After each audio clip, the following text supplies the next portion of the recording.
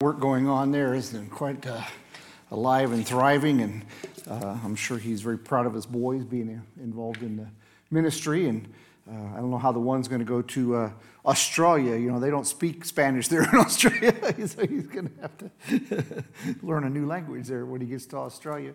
Even worse English than what we speak here in America. So all right. Well, let's go back to 1 Kings chapter 17 this evening.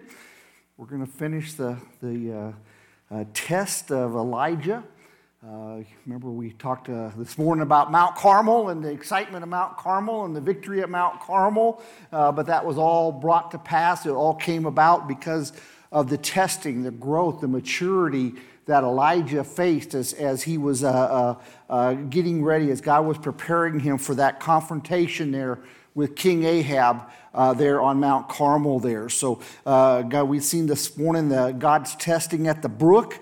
We've seen him testing Elijah with his providence and his supply. We've seen him testing him with his obedience, and we've seen him testing Elijah with the dried up brook, as the dried up brook happened, and whether Elijah could still trust on the one that was being the supplier and not so much trusting in the supplies here. So tonight we're looking at the next story here in verse number 8. Picks up that God tells Elijah to go to Zarephath. And so let's read 1 Kings chapter 17, and we'll start at verse number 8 and go to verse number 16 here. And the word of the Lord came unto him, saying, Arise, get thee to Zarephath, which belongeth to Zidon, and dwell there. Behold, I have commanded a widow woman there to sustain thee. So he rose and went to Zarephath. And when he came to the gates of the city, behold, the widow woman was there gathering of sticks. And he called to her and said, Fetch me, I pray thee, a little water in a vessel that I may drink. And as she was going to fetch it, he called to her and said, Bring me, I pray thee, a morsel of bread in thine hand. And she said, As the Lord thy God liveth, I have not a cake, but a handful of meal in a barrel and a little oil in a cruse. And behold, I am gathering 2 sticks that I may go in and dress it for me and my son, that we may eat it and die. And Elijah said unto her, Fear not. Go and do as thou hast said, but make me thereof a little cake first, and bring it unto me, and after make for thee and for thy son. For thus saith the Lord God of Israel, the barrel of meal shall not waste, neither shall the cruse of oil fail, until the day that the Lord sendeth rain upon the earth. And she went and did according to the saying of Elijah, and she and he and her house did eat many days. And the barrel of meal wasted not, neither did the cruse of oil fail, according to the word of the Lord, which he had spake by Elijah. Let's pray. Heavenly Father, again, we come today, Lord, just praising you and thanking you for your mighty work, for your blessings, for your supply in our lives, Lord. But as we learned this morning, we need to focus on you. Our soul needs you so badly. And Lord, we need to realize how desperate we are for your love, for your guidance, for your provisions and your supply. And Lord, as we look here at the second test in Elijah's life, Lord, help us to see what you have for us here. Again, Lord, I ask you to take my words, Lord, and make them yours. Lord, may they be your words. May the Holy Spirit empower them. May they fill our hearts and our minds. Lord, may our lives be changed because of what the Holy Spirit reveals to us tonight. We just ask these things in Jesus' name. Amen. So in God's mighty providence, in his, they use the term here, alchemy, in his chemistry of the way God works, we see Elijah's testing and God maturing Elijah through these testing. And this testing here, as we go along, the testing was about growing and maturing Elijah, but it had more impact than that because it also had to do with expanding Elijah's ministry, to making him a more effective minister, to make him show God and God's mercy and love to other people around him. And so this stretching, this growth had to do with ministry, as we'll see and we go through here. And when God works in our lives, when he gives us, he blesses us, when he instructs us, those things are for our good, but it also is for the benefit of people around us, that they might see Christ, that we can glorify God in our lives, and they can understand how great a God we love and we serve here. So God here is preparing Elijah for service. He tells him here in verse number 9, go to Zarephath of Sidon and stay there. Elijah had been waiting. We learned as the brook had dried up, he didn't leave the brook. He stayed there even though the brook was drying up. He knew God had told him to stay there, and he knew God would tell him when to leave there. And so he had stayed there, and sure enough, God comes and gives him the instructions of what to do. If Elijah had been out looking for a well or for some more water or a different water supply, different provisions, he might have missed the call of God there and God telling him where to go next. He might not have heard those instructions and might not have been able to do what God told him to do if he hadn't been trusting God and staying where God had put him. But, when we are faithful in the little things, when we do the little things God tells us to do, and we think they might not be important, we may think they're too small to take any notice to, but when we're faithful in those little things, then God is going to make us faithful in bigger things. He's going to give us and expand those things that he wants for us to do when he finds us faithful in those little things. God moved Elijah from the brook here to a small but a very important ministry there in Zarephath. He has a greater test here for Elijah's obedience here. Mount Carmel was coming, but it wasn't there yet. Elijah had went through the test at the brook. He still had one more test to go. He had this test with the widow here before he was ready for that great victory there at Mount Carmel here. Here we see God talk to Elijah through direct revelation. He spoke directly to Elijah and said, I need you to go to Zarephath. Don't we wish sometimes God would give us instructions that way, so we knew exactly what God wanted, He left us his word, though. He gives us instructions through his word, and he gives us instruction through the church, through the people that we love and associate with here. He gives us direction for that way. But he also gives us direction in the things that we enjoy doing and the things that he's given us the abilities to do. He directs us in that way and gives us direction in those things as well. But, of course, in the last thing, he always gives us the Holy Spirit to guide and direct us. And of course, the Holy Spirit is never going to tell us to do something that goes contrary to the Word of God. He's always going to instruct us. And his instructions will always be true to what the Word of God says. But he's given those things. But he spoke directly here to Elijah and told Elijah, go to Zarephath. And he didn't hesitate. That was God speaking to him. He knew exactly what God wanted him to do. He gets up and we find him going to Zarephath. Now, stop for a minute because, Zarephath, that doesn't really mean a whole lot to us, but Zarephath has special meaning, especially to Elijah, because Zarephath was a city there in Sidon, Phoenicia, which if you know much about Queen Jezebel, that was her hometown. That was her home area right there in Zarephath. That's where Queen Jezebel.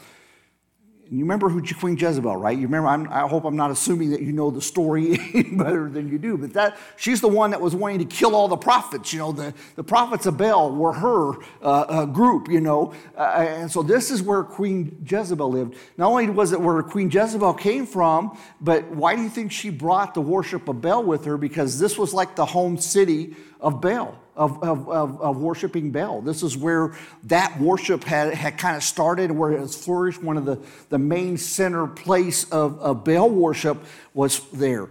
I find it interesting that Baal is like the farm god, the rain god, the god of the storms, okay? And I love all through Scripture God's humor. When he goes to show people that he is really the one true God, that he is the most powerful God, he always will attack, or he will always go to these false gods that are there. And so, here, can you see the irony of it all? Here's the Baal, the storm god, and God says, guess what? There's no rain. I'm not going to let any rain come. And they pray to their Baal god all day long. Say, God, Baal, you're the God of the storms. God, Baal, bring us some rain. Bring us a storm. God says, no, there's no storm.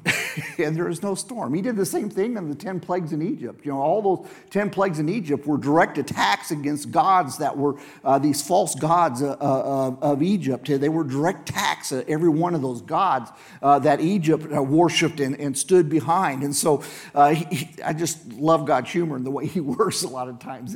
But sometimes we just read lightly over things and we kind of miss some of those things. But this was a very, very daunting place, really, for Elijah to go. So you can imagine Elijah had a little discomfort as he was going to Zarephath. I'm going into the enemy territory here. I'm going to Queen Jezebel's home. Into where all these false people are practicing false worship here. But again, as we learned this morning, God supplies our needs. He was going to give Elijah everything he needed. He was going to supply his needs. But one thing we got to realize, when God supplies our needs, a lot of times it's not just supplying our needs. A lot of times him blessing us is so that blessing will spill over and bless others as well in our lives.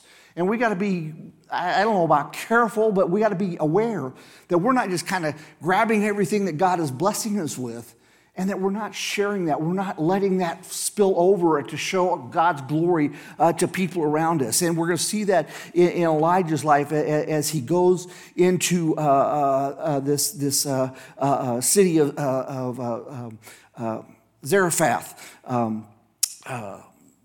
Humans, this goes totally against our human thinking. Giving somebody out of our blessings, We're always concerned about, my job, right? It's my job. We're concerned about my career. We're concerned about my family. We're concerned about my happiness, my comfort, my family, you fill in the blanks there. It's always about what I have, what is going to benefit me, what's about me, and not so much about what others are going to receive from this at all. But Elijah is going to notice that. So, God is going to supply what Elijah needed. Elijah was told to stay or to dwell there in Zarephath. He says, I've commanded a widow to supply all your food. But as we read the story, did it seem like that widow was really ready for Elijah to come to Zarephath? What's she out doing? She's out trying to find sticks to start a fire to cook her last meal, right? She's getting ready to die. He's really ready to take the Elijah and accept Elijah. And what would make Elijah stop and pick this lady, this humble lady that's poor, downcast? She's just out there picking up sticks. Why would Elijah stop and talk to her? But God uses our circumstances. He uses natural things going on in our lives and weaves them into his purpose.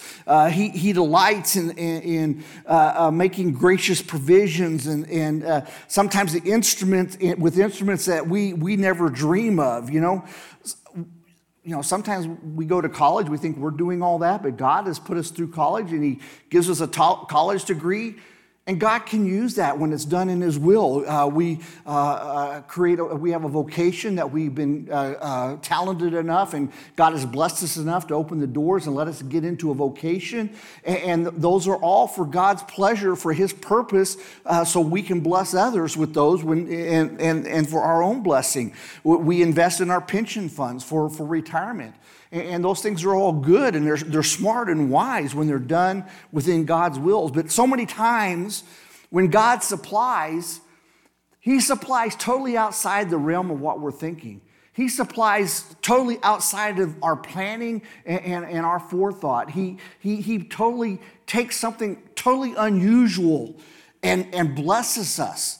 And why does he do that? We've seen that so many times in Scripture. He does that so we can't say, hey, look, I got myself through college, man. I was just pretty bright, I did really good. I've put away a lot of money for my retirement. Now I can retire in style.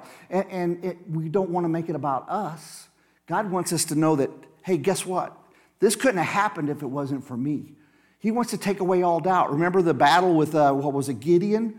No, you got too many soldiers. I don't want people thinking that you took 300,000 people to this battle, even though they were still outnumbered, but you won because you had a great soldier. He brought it clear down until they had 300, a ridiculous number of people to go against thousands and thousands of enemies there, so that when they won the battle, there was no question who brought the victory. It was God that brought the victory. And God does that in our lives so many times. He blesses us in unusual ways so we can't say, hey, look what I did. Hey, look at the great things that I did, how smart I was, the planning I had. No, it was God. God did that in my life. God was the one that blessed me in this way. And we see that with Elijah here and this little lady here in Sidon, this Gentile woman here. God chooses the foolish things in life to confound the wise, doesn't he? He tells us in 1 Corinthians 1:27, but God hath chosen the foolish things of the world to confound the wise, and God hath chosen the weak things of the world to confound the things which are mighty. And base things of the world and things which are despised has God chosen, yea, and things which are not to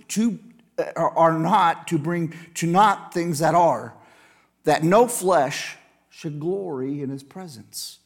He doesn't want us to brag about what's happening because God's used the little things. So when somebody comes and asks you to do something, he says, I don't feel qualified to do that.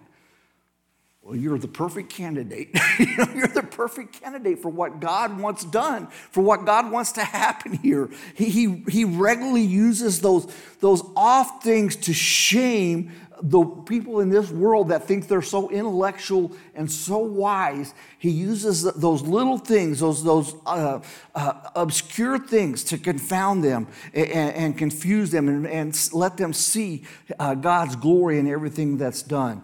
Think about that as you walked into Zarephath and you were walking down the road and you come to this little lady out there picking up sticks off the ground. And, if she's about ready to die, she's probably pretty frail. She's probably pretty skinny and thin and destitute. Her clothes were probably pretty worn. I mean, what would you have done? Would you oh, poor lady, and kept on walking and to find out where the person that God had promised was going to bless me and feed me in this city? You probably would have just kept on going to find somebody else. But God humbles us on a regular basis and causes us to receive blessings from places that we don't even think that they're going to come from. You remember all the people in this time, they were starving. We had a famine here. I don't know exactly how long it had been going on. I know the famine lasted for a total of 3 years, and he lived with this woman for a while being fed. So maybe 2 years into the famine, maybe a year and a half into the famine, into this drought, and the famine that was there. And they focused on the fact that there was no bread. Bread in the Bible, what does that picture for us? It pictures the Word of God, doesn't it? And Israel was in a famine. They were turning away from the Word of God, what God said. They weren't listening to what God told them. And so there was a famine of bread in the land to remind the people that, hey, you need to listen to God, what God is trying to tell you, and to do what God is telling you here. And he brought that all about. Let's see, I lost my place.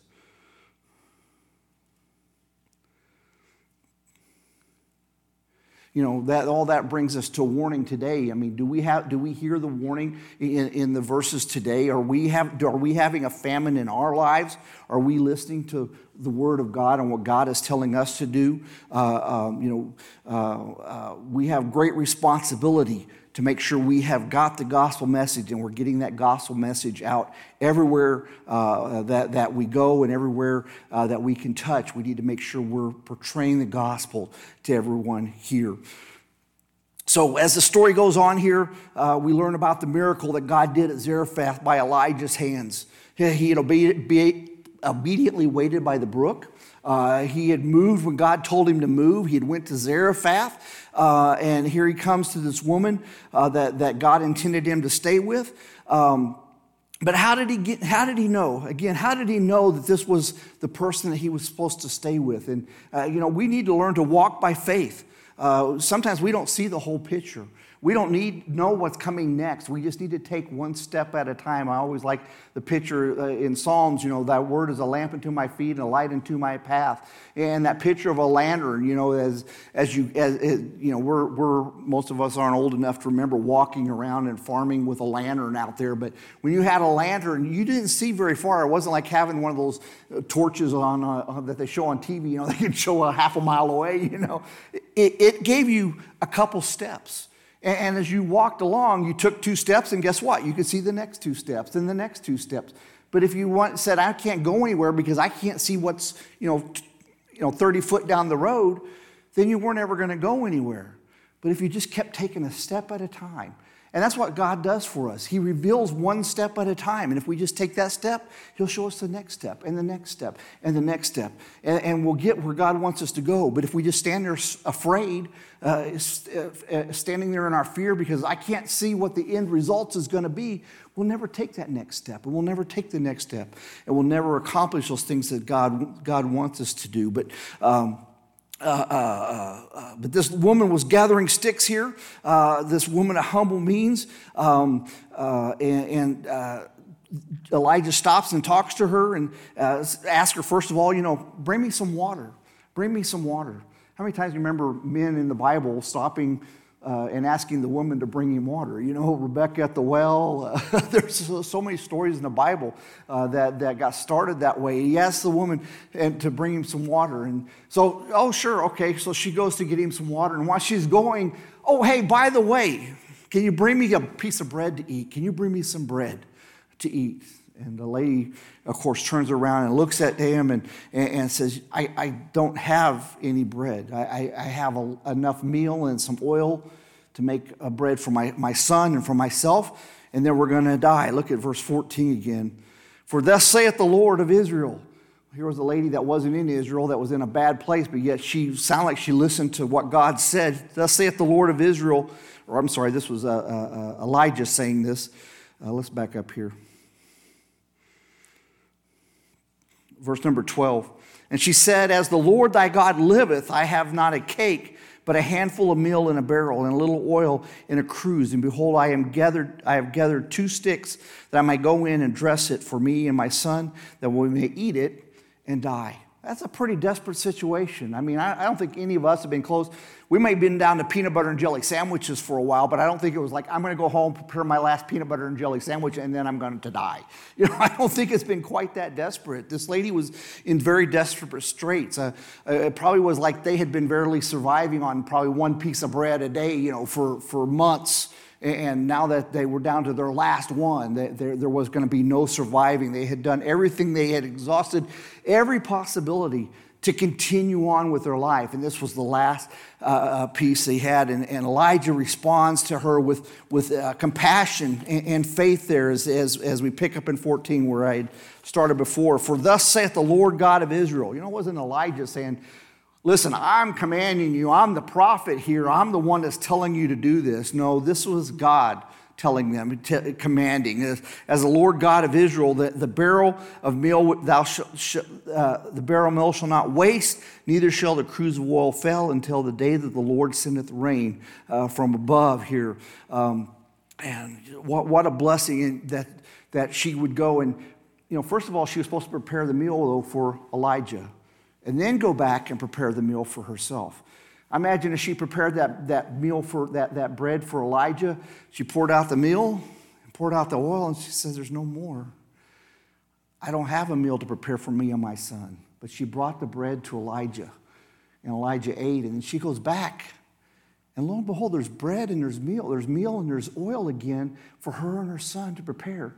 And I find a blessing, later on Elijah's going to go to a lady's house and they're going to bring cruises and cruises of barrels in there and fill them with oils, so that they could sell the oil and pay off the debtors.